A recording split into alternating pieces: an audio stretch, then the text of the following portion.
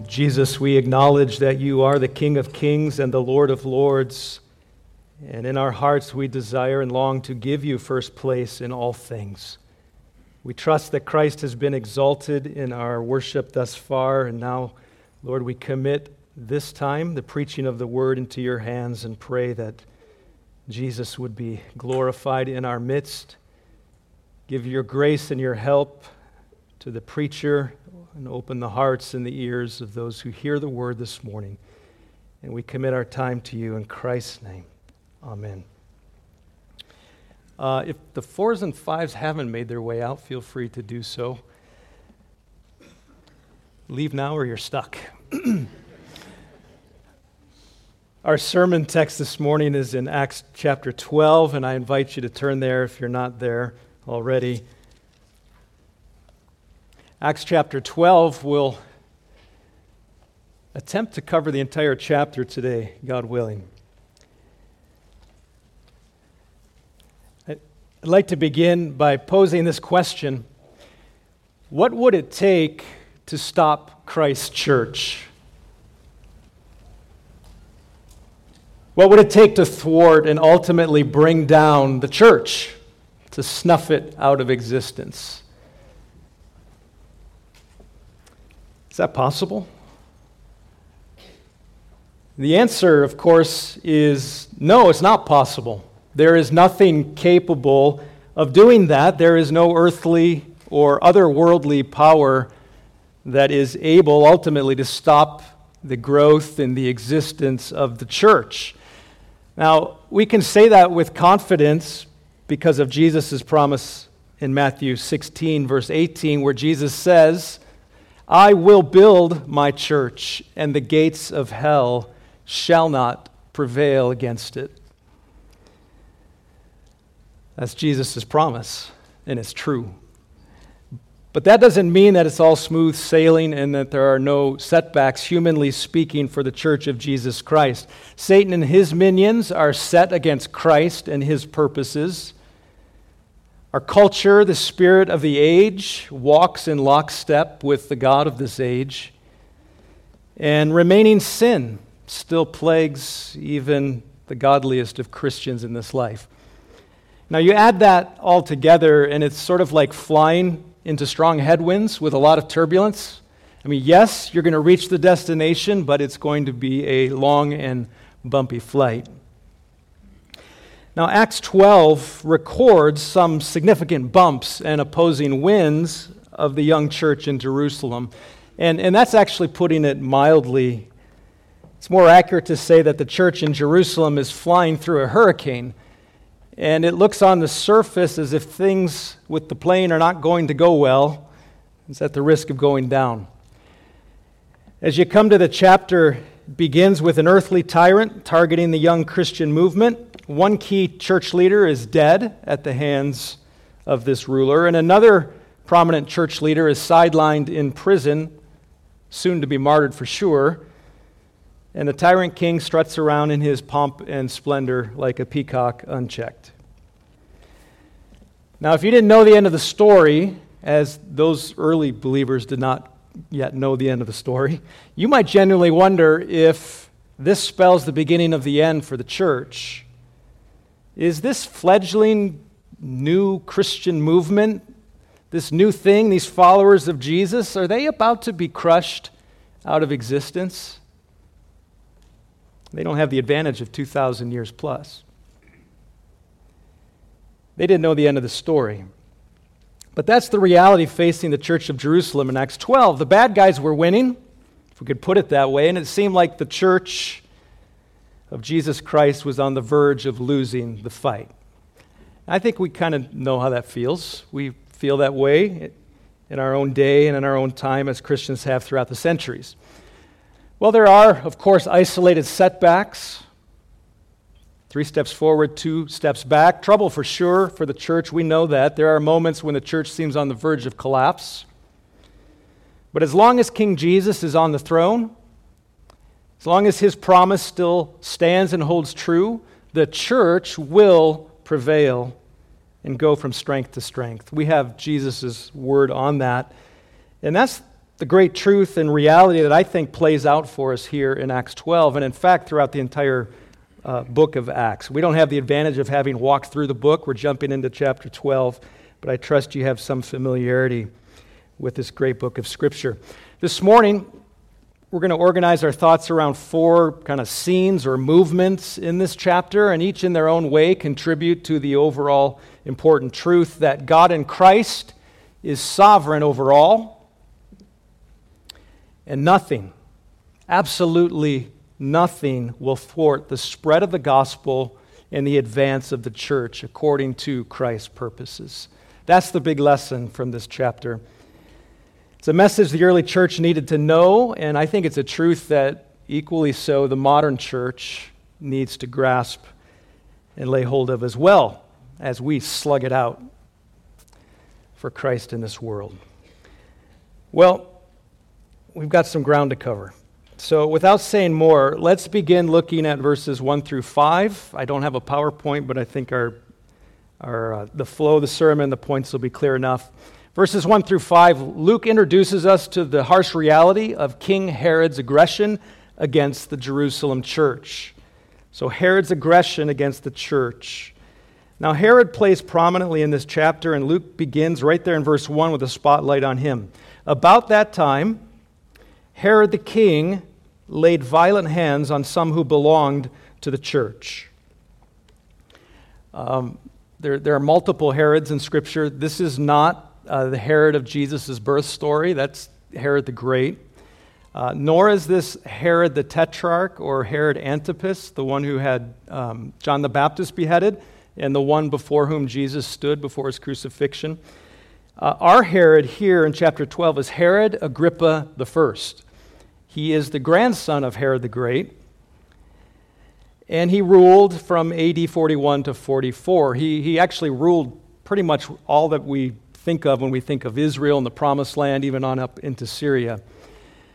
Side note, this Herod here, his son is Herod Agrippa II, which is the Agrippa that Paul's going to encounter later in chapters 25 and 26, where Paul gives his defense before Agrippa. That's the son of our Agrippa. Okay, that was a side note. I think it would be altogether easier if they just had different names. It feels a little bit like George Foreman, who named all 5 of his sons, the heavyweight boxer, named all 5 of his sons George, and even named one of his daughters Georgetta. I mean, that's like a disaster at the family dinner table. It's kind of like that here. But Herod Agrippa I, he had a rocky relationship with Rome, and like most rulers, a tenuous relationship with the Jews in Palestine. Combine this with his own ego, and you've got in the making a typical ancient ruler who's both proud and also paranoid, will do whatever it takes to maintain power. Through some political maneuvering, some favors with Rome, he ends up ruling over this large area that was even larger than Herod the Great, his grandfather. So verse 1 tells us this, that this king, this Herod Agrippa I, laid violent hands on some who belonged to the church. Now, we don't know how many Christians he got a hold of. Verse 1 doesn't tell us, but we do learn this from verse 2, that Herod apprehended a pretty high-profile leader in the early church. Verse 2, Herod killed James, the brother of John, with the sword. This is James, the brother of John, James the apostle, one of the inner 3 closest to Jesus, Peter, James, and John. And Luke tells us rather matter-of-factly that, Herod proceeds to kill James with the sword, probably meaning that he was beheaded. James is the first of the apostles to die for his master. Stephen died earlier, chapter 7, was martyred. Stephen was not one of the 12. James is the first of the 12 to be martyred. And actually, Jesus, if you remember, in cryptic terms, kind of foretold this when he told James and John that they would drink the cup that he would drink, be baptized with the baptism, with his baptism, and that was sort of a way of saying you are going to taste suffering and even death as you walk on the road of discipleship.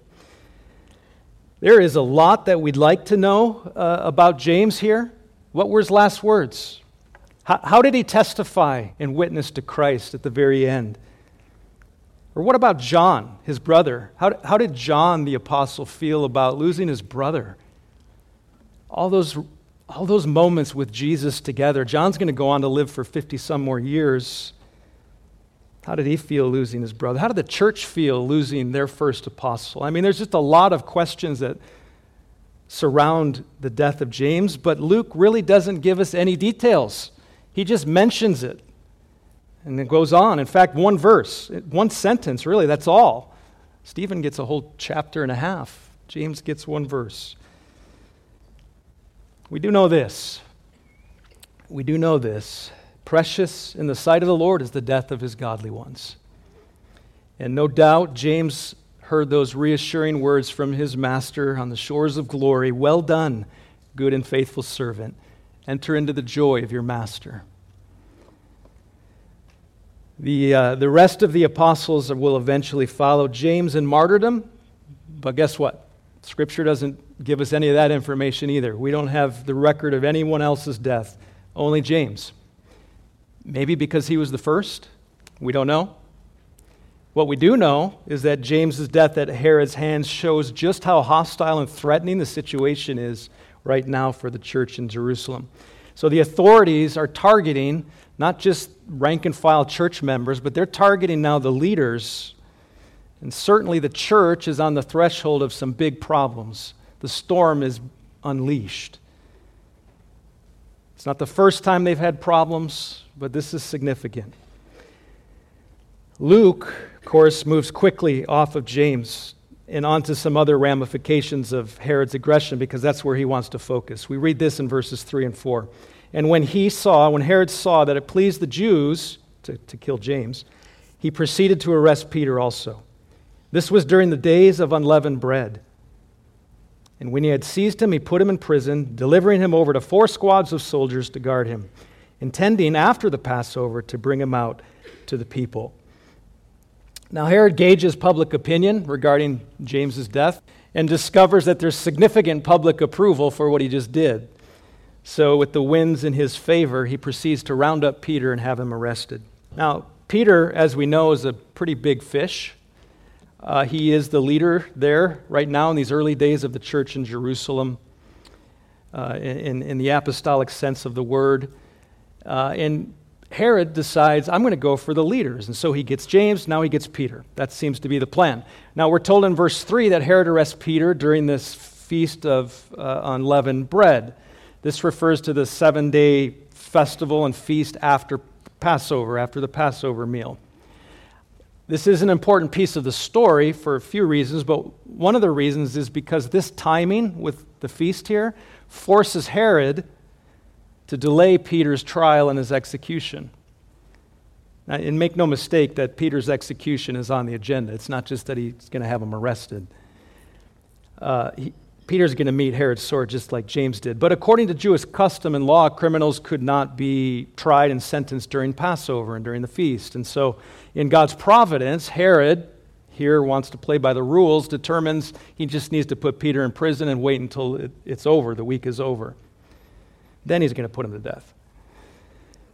Now he apparently considers Peter to be a pretty significant threat, hence the 4 squads of soldiers. Each squad consisted of 4 soldiers, so there's 16 soldiers, probably rotating out 4 at a time, all guarding Peter.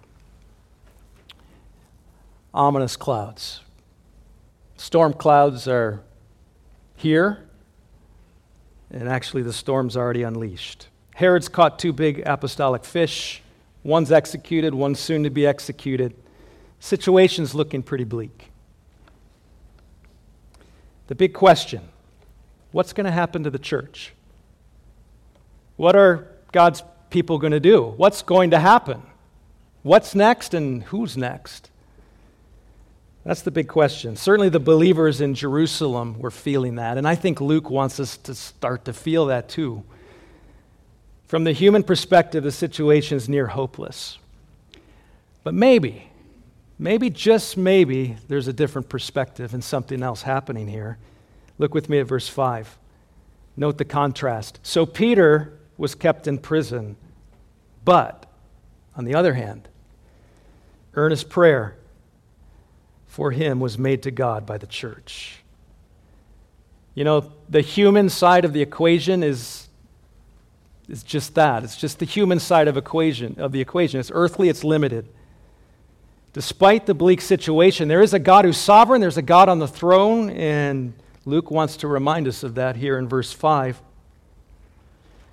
Now, I know in our Bibles, my Bible here, there's just a little white space between verse 5 and verse 6. But if this were a drama unfolding, if this were a play, I think there'd be the curtain might fall right here, the lights might go dark, and there might be this dramatic pause between verse 5 and 6. He wants us to see the contrast. Humanly speaking, it's bleak, it's hopeless, but the church is praying. Pause. What's going to happen next? Well, we have the rest of the story. Let's turn our attention to the next scene, which is the largest chunk of the story, verses 6 through 19. We've seen Herod's aggression. Here is Peter's miraculous deliverance and some of the aftermath. Luke sets up the scene this way in verse 6.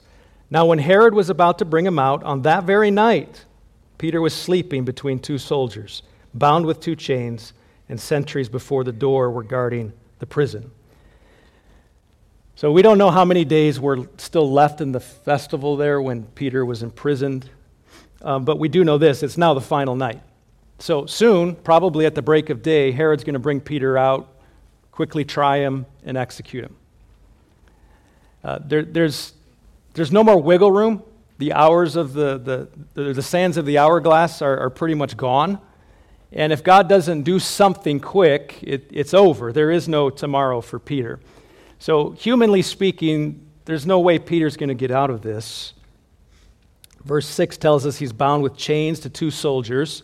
Two other soldiers are posted at the door, the entrance. So if he had any sort of like dig through the ground, covert Alcatraz plan for escape, like that's not going to work. There's no way to get out of the situation, humanly speaking. Why was he so heavily guarded? Probably because he was so prominent, and it shows how much of a threat Herod considered him and the church as a whole. But secondly, I think we need to remember, if you just think back to Acts, this is actually not the first time Peter was in prison, nor the first time that there was a prison break. Acts chapter 5, Peter's imprisoned by the Jewish authorities in this case with the other apostles, or at least some of them. And we read this in chapter 5, verse 19, that during the night, an angel of the Lord opened the prison doors and brought them out. So that had already happened, and you can imagine word of that got around. There's already been a prison break, and Peter was involved in that. Herod's going to make sure that doesn't happen a second time. All right, the great escape. Here we go. Verse 7 through 11. This begins the account of the actual deliverance, and I'm just going to read those verses all at once here just to give us the scene. Verse 7, and behold, an angel of the Lord stood next to him, to Peter, and a light shone in the cell. He struck Peter on the side and woke him, saying, get up quickly. And the chains fell off his hands. And the angel said to him, dress yourself, put on your sandals. And he did so. And he said to him, wrap your cloak around you and follow me. And he went out and followed him. And he did not know that what was being done by the angel was real, but thought he was seeing a vision. And when they had passed the first and the second guard, they came to the iron gate leading into the city. It opened for them of its own accord, and they went out and went along one street, and immediately the angel left him. When Peter came to himself, he said, now I am sure that the Lord has sent his angel and rescued me from the hand of Herod and from all that the Jewish people were expecting. Now, some of you are very sound sleepers. You know who you are. And you might appreciate the fact that verse 7, the angel actually has to strike Peter to wake him up. It's a word that implies, the angel really did strike him. Some of us who are light sleepers, just a little whisper of the name would have done fine, and we would have woken up. But Peter is in a deep sleep, which we could chase that trail a little bit and say, imagine that, he's going to be executed the next day, and he's sleeping peacefully. I think there's some lessons there. We don't have time to explore it. Everything in this account speaks to the miraculous nature of Peter's deliverance. His chains just fall off, verse 7, without waking or disturbing the guards chained to him. In verse 10, Peter and the angel just pass right by the other two guards standing watch. And then also in verse 10, the iron gate just opens of its own accord. I kind of think in Star Wars, like there's a Jedi thing happening there, which is, and the door opens. I mean, it's just miraculous. The angel comes with the light, the whole thing. And all of this happens, the angel and Peter just walking out. Nobody is any the wiser for it. Clearly, God has done something miraculous here. There's no other explanation, which is exactly Peter's conclusion in verse 11 after he gets his wits about him. He says, Luke says, when Peter came to himself, verse 11, he said, "Now I am sure that the Lord has sent his angel and rescued me from the hand of Herod and from all that the Jewish people were expecting." So we say, yes, Peter got it. He understood exactly what happened. This was God at work to deliver him. No other explanation. This is actually one of 3 miraculous prison breaks in the book of Acts. I already mentioned the one in chapter 5, which is not a long story, the actual deliverance, but chapter 5. And then there's this one, and then there's a very familiar one in Acts 16 with Paul and Silas in Philippi, where the earthquake happens and the doors fling open, and the jailer gets saved as a result, he and his family. So there's 3 of these episodes, and one of the unique elements of this prison rescue in Acts 12, I think, is the detail that Peter gives in verse 5. Back to verse 5, where he tells us, "But earnest prayer for Peter was made to the church by God." And I think there's a connection there because Luke wants us to see and understand that a praying church can make a difference. And we should never underestimate the role of prayer and God's people praying before the throne according to God's sovereign purposes. So I think what a thing to behold, and it causes us to say, what are we praying for as a church? What could we be praying for? What might God do through the prayers of his people here at Eden, both to glorify himself and to accomplish his purposes in this world? I think Luke would say to us, yes, pray. Pray individually. Pray corporately. Pray. And let God do what he's going to do according to his purposes. And it's sure to be above and beyond all that we could imagine or think. Ephesians 3. Peter, up until this point, has been in this very incoherent daze. And remember, we're told in verse 9, he doesn't really even know what's happening until after the fact. But now that he's out in the night air, the angel leaves him, he's on the street, the fog lifts, and he realizes this was not a dream, this was not a vision, this was real. He says that in verse 11. He knows now that God delivered him from prison. That's the right conclusion. It's exactly what happened. The church was praying, God acted, Peter was delivered, escaped the clutches of King Herod. You say, that's great. End of the story. Well, not quite. What happens next? Is Peter's just out there, what do you do when you escape from prison? That's maybe not the right application question. But what do? You just got out of prison. What's his plan? If he's not careful, he's going to get rounded up again. So what happens? Well, we need to look at verses 12 through 17 for that. We're told in verse 12 that Peter heads straight for Mary's house. When he realized this, in other words, when he came to his senses and it all became clear, he went to the house of Mary, the mother of John, whose other name was Mark, where many were gathered together and here it is again, were praying. Mary is the mother of John Mark, as Luke says here. This is the John Mark that Paul and Barnabas will take with them on their journey, missionary journey. This is the Mark who will go on to write the Gospel of Mark, the Gospel that bears his name. So it appears that Mary's house here, John Mark's house, is a familiar gathering point, maybe one of the primary gathering places for the church there in Jerusalem. So Peter makes for Mary's house under the cover of night. And beginning in verse 13, the story takes, kind of a humorous twist. This is one of those moments where you do wish you had like ancient video cameras that could capture this. It's obviously still a very serious situation. At any minute, Peter could get, found out again, recaptured, all that. Some guard could see him, whatever. But the gravity of the situation notwithstanding, these next verses are actually fairly humorous in some ways. So just follow the story here as I read from verse 13 to 18. We'll just let Luke tell the story. When Peter knocked at the door of the gateway, so he's back at Mary's house now, a servant girl named Rhoda, meaning Rose, so Rosie comes to answer. Verse 14, she recognizes Peter's voice, and in her joy, she did not open the gate, but ran in and reported that Peter was standing at the gate. And they said to her, "You are out of your mind." But she kept insisting that it was so, and they kept saying, "It's his angel." But Peter continued knocking, and when they opened, they saw him and were amazed. But motioning to them with his hand to be silent, he described to them how the Lord had brought him out of the prison, and he said, "Tell these things to James and to the brothers." And then he departed and went to another place. Most commentators highlight the irony here of the praying saints in the house. Though they were earnestly praying to God for Peter, they seemed either unable or unwilling to actually believe that God did deliver him from prison. Somewhere between verse 5 in the earnest prayers and Rhoda's announcement in verse 14, there must have been some doubt that crept in, some unbelief that God would actually really answer the prayer. Now, maybe we shouldn't be so surprised by that.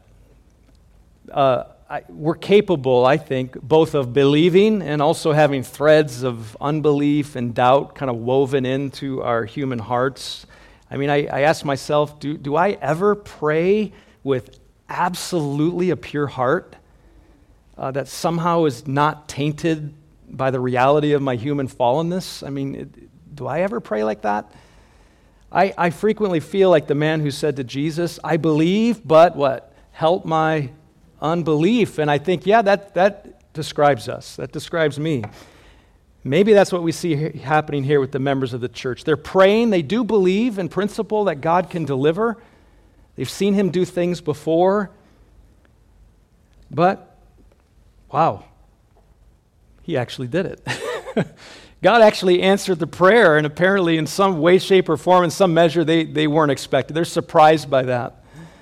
It's interesting. In any case, the situation resolves in verse 16.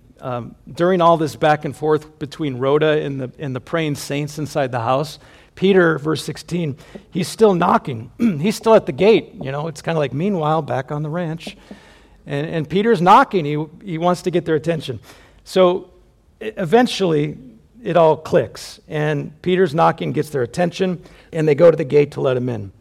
You can imagine what a sweet and shocking kind of reunion that this is. There was no doubt some eruption of praise and excitement and questions. How did that happen? Tell us. So you know that that's happening because Peter, it says in verse 17, motions with them to be quiet. In other words, like, settle down. This is nighttime, and we're going to cause a ruckus here. So I don't know how he did it, but motions for them to sit down. You may be seated, that kind of thing. But Peter begins now to quiet them down. Once they do settle down, he explains what happens. And he highlights the story and tells them. And then look at verse 17 with me again. We've got to see Peter's perspective. He says, he described to them, Luke says, Peter described to them how the Lord brought him out of prison. So yes, it was the angel, but it was really God's doing. God's sovereignly working, God's sovereignly orchestrating, God's sovereignly delivering it. Peter was dead tired and half asleep when it was all happening, but he finally came to, and he came to the right conclusion. This was God's work. And Luke wants us to see, yes, it was God's work, but it was also the answer to prayer. God's people were praying for Peter, even though they were surprised that the prayer was answered in the way it was. Some commentators have suggested maybe the church was praying in this kind of way, Lord, help Peter to just be faithful to the end. He's going to die, help him be faithful. And that was the content of their prayers. I tend to think it was more the opposite. They're praying for his deliverance and just the reality of the human heart. They're surprised that God actually answered in the way he did when he did. All right. After recounting God's deliverance, Peter then gives instructions to the believers there, and it's brief, it's clear. He just says, tell these things to James and the brothers. He's referring there to James, the half-brother of Jesus, who is now the leader of the church in Jerusalem. James will appear back on the scene prominently in chapter 15. This is the same James who wrote the New Testament letter that bears his name. So tell it to James and tell it to the brothers. Let everyone there who needs to know in the church of Jerusalem what just happened. And then basically Peter says, goodbye, I'm out of here. And he leaves. And so at the end, there in verse 17, Peter departs and heads off to some untold place for safety. Luke doesn't tell us where. It'd be nice to know where. Roman Catholic tradition says he went to Rome and became the first pope. Now, you've got to go well outside the pages of Scripture to come up with that. We don't have anything recorded for us. In fact, the next 20 years of Peter's ministry, we don't have recorded for us. It's interesting, isn't it? God's sovereign design.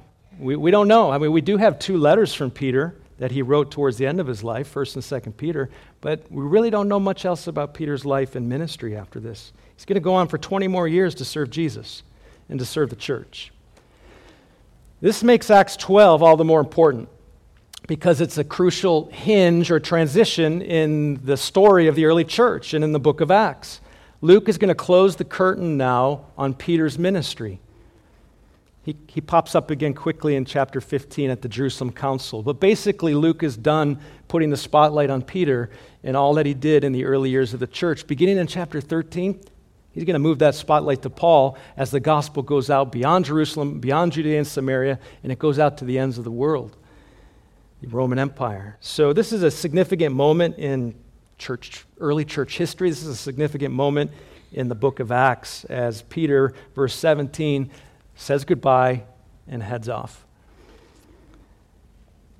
It kind of makes you just realize, none of us are, we're all expendable in the best sense of the word. We're all useful. We're servants of God, and we need to serve our generation. But the work will go on when we pass.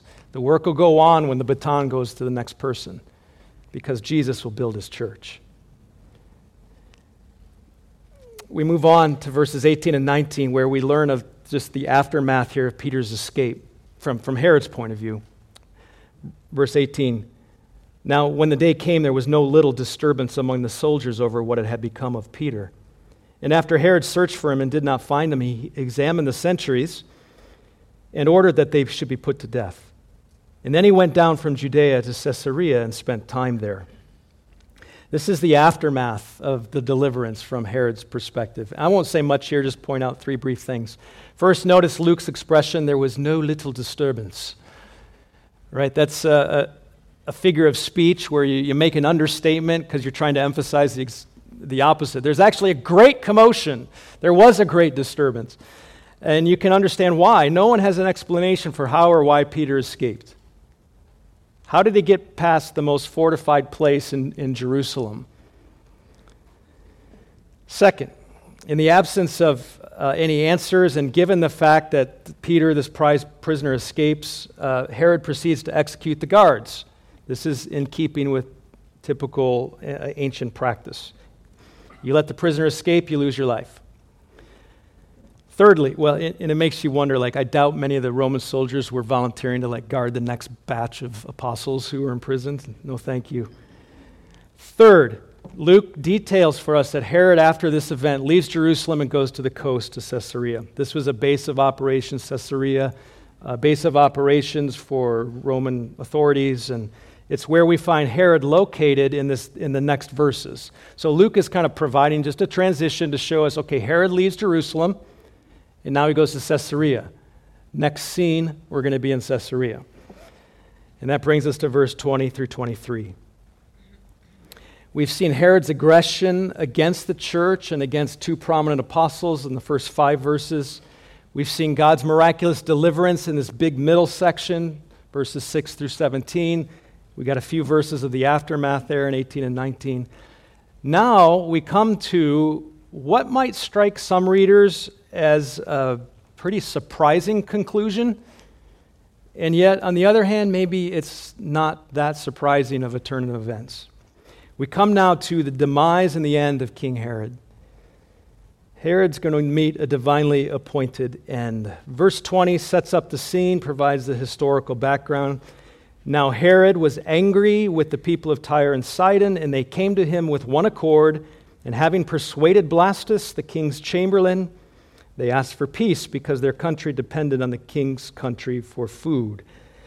For the sake of time, won't comment on verse 20. It's just because Luke really is trying to get us to the next verses, I think. What happens in 21, 22, and 23 is most noteworthy. So let's look at 21. On an appointed day, Herod, tyrant Herod, put on his royal robes, took his seat upon the throne, and delivered an oration to them. And the people were shouting, "The voice of a God, and not of a man." Verse 23, and immediately an angel of the Lord struck him down, because he did not give God the glory. And he was eaten by worms and breathed his last.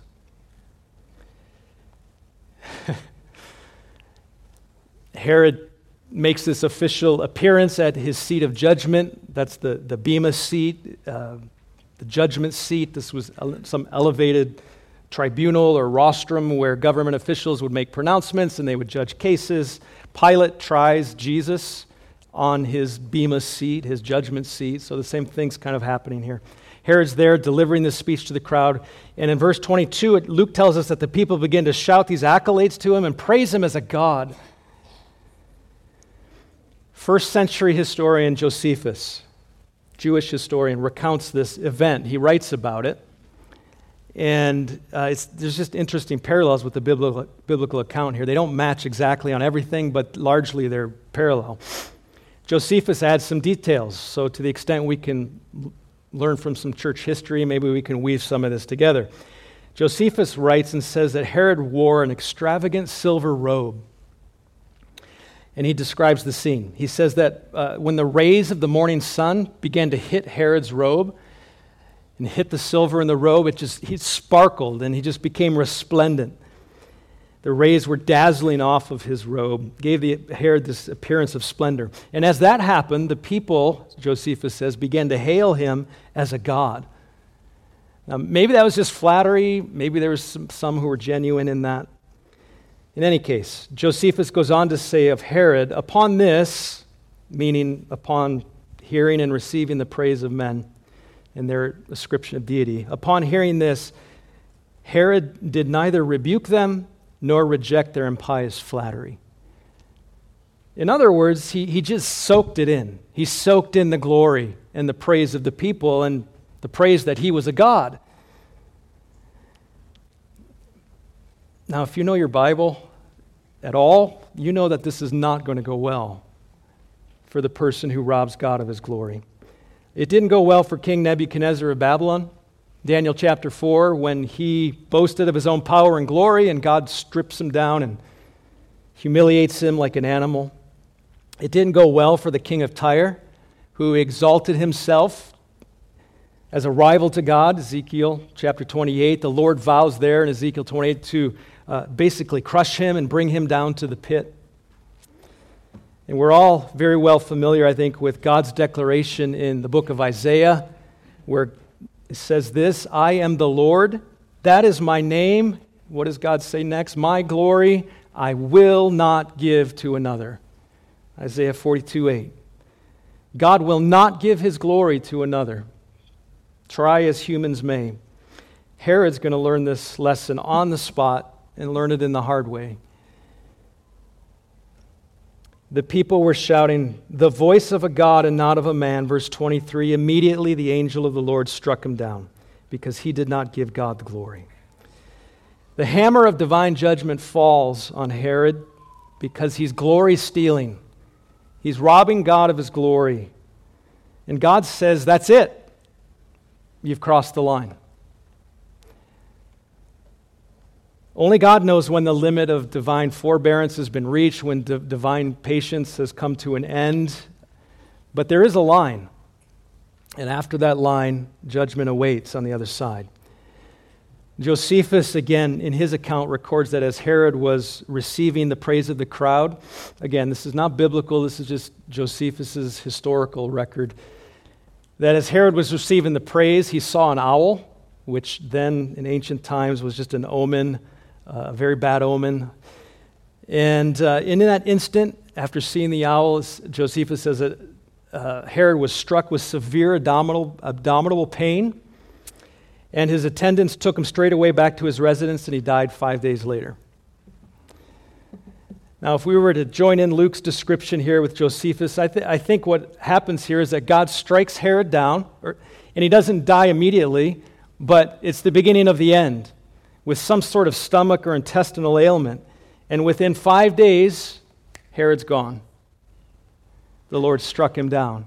Oh, and he was eaten by worms and breathed his last. So he's eaten by worms. I mean, maybe that's a description of what was going on inside of him, or maybe after the fact of his decay. We don't know. Pleasant thoughts, right?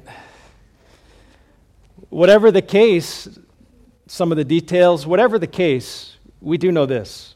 There's no confusion about Herod's end, nor the lack of clarity as to why he died. The Lord struck him down because he did not give God the glory. And you just wonder if only all earthly rulers and anyone in authority and all people would recognize that fact. Wouldn't this world be a better place? It's the heart of the unregenerate person to rob God of glory. That's just the way it is by definition. That's the human bent. And that was each of us before God changed our hearts, before he opened our eyes, our bent towards glory stealing. It's all about us. Paul describes it this way. He describes unbelievers in Romans 1 that they do not honor God. Catch that? They do not honor God nor give thanks to him. But they exchange the glory of the immortal God for, fill in the blank, whatever their idol substitute is. That's unbelieving humankind. That was us before God got a hold of us. And the only hope for such idolaters and glory stealers is to renounce that rebellion, to turn from it, and to recognize God's glory in the person of Jesus Christ. That's the only hope.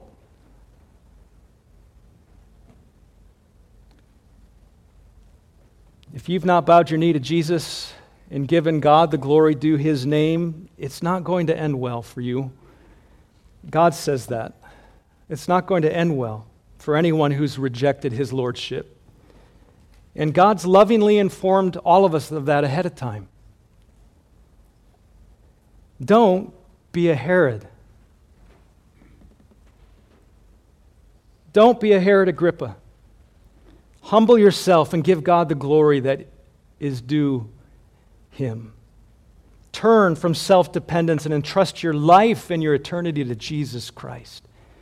Jesus defeated sin and death on the cross. He rose from the dead so that all self-loving, self-absorbed Herods of this world can turn from their way and redirect their love and their worship to God and to God alone.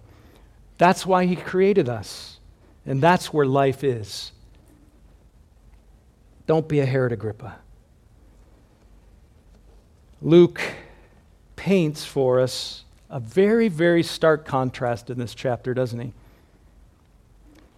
He does. Think about it. At the beginning of this chapter, Herod's on the rampage, James is martyred, Peter's in prison, and the church is helpless, doing the only thing it can do, which is to pray.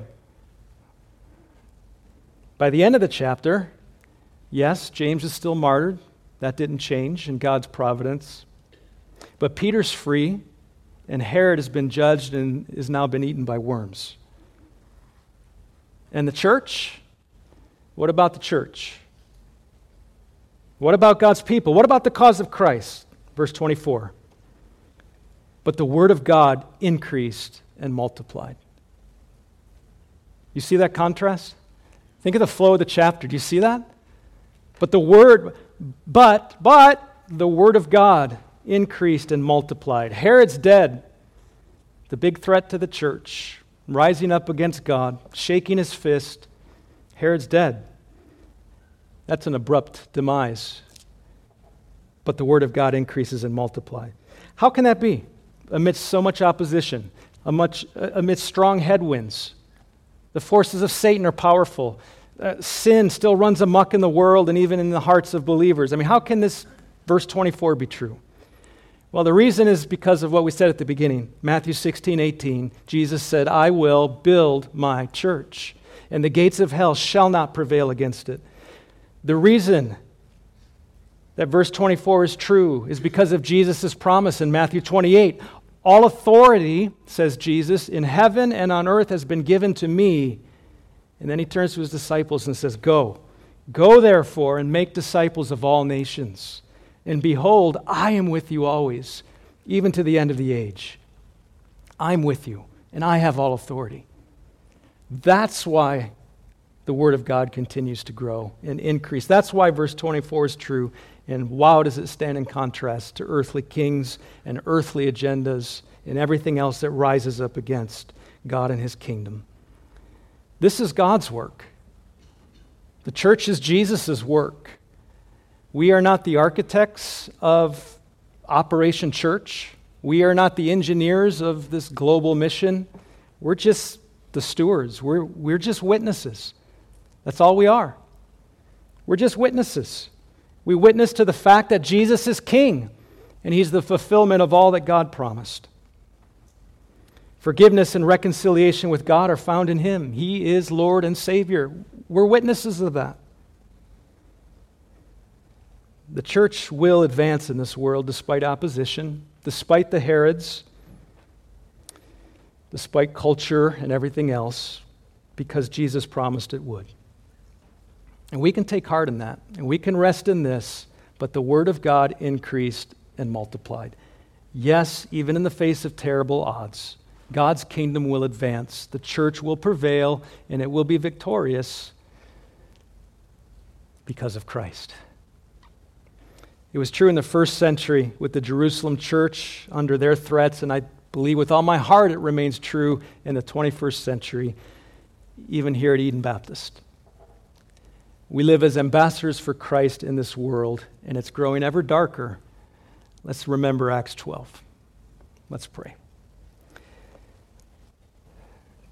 God Almighty, if we didn't have the words of Scripture and the promises of Jesus, we would lose hope because much of the world seems to be growing ever darker around us, and sometimes our light seems but a flicker. And yet we do have the great hope and the promise that Jesus is the Lord of His church and He will build it. And we thank you for that. Thank you for the faithfulness of those who've gone before us, for the apostles, for the early church, for those who suffered greatly but were faithful to Jesus. And that's been true through the ages. Help us to carry the torch faithfully in our generation, we pray. In Jesus' name, amen.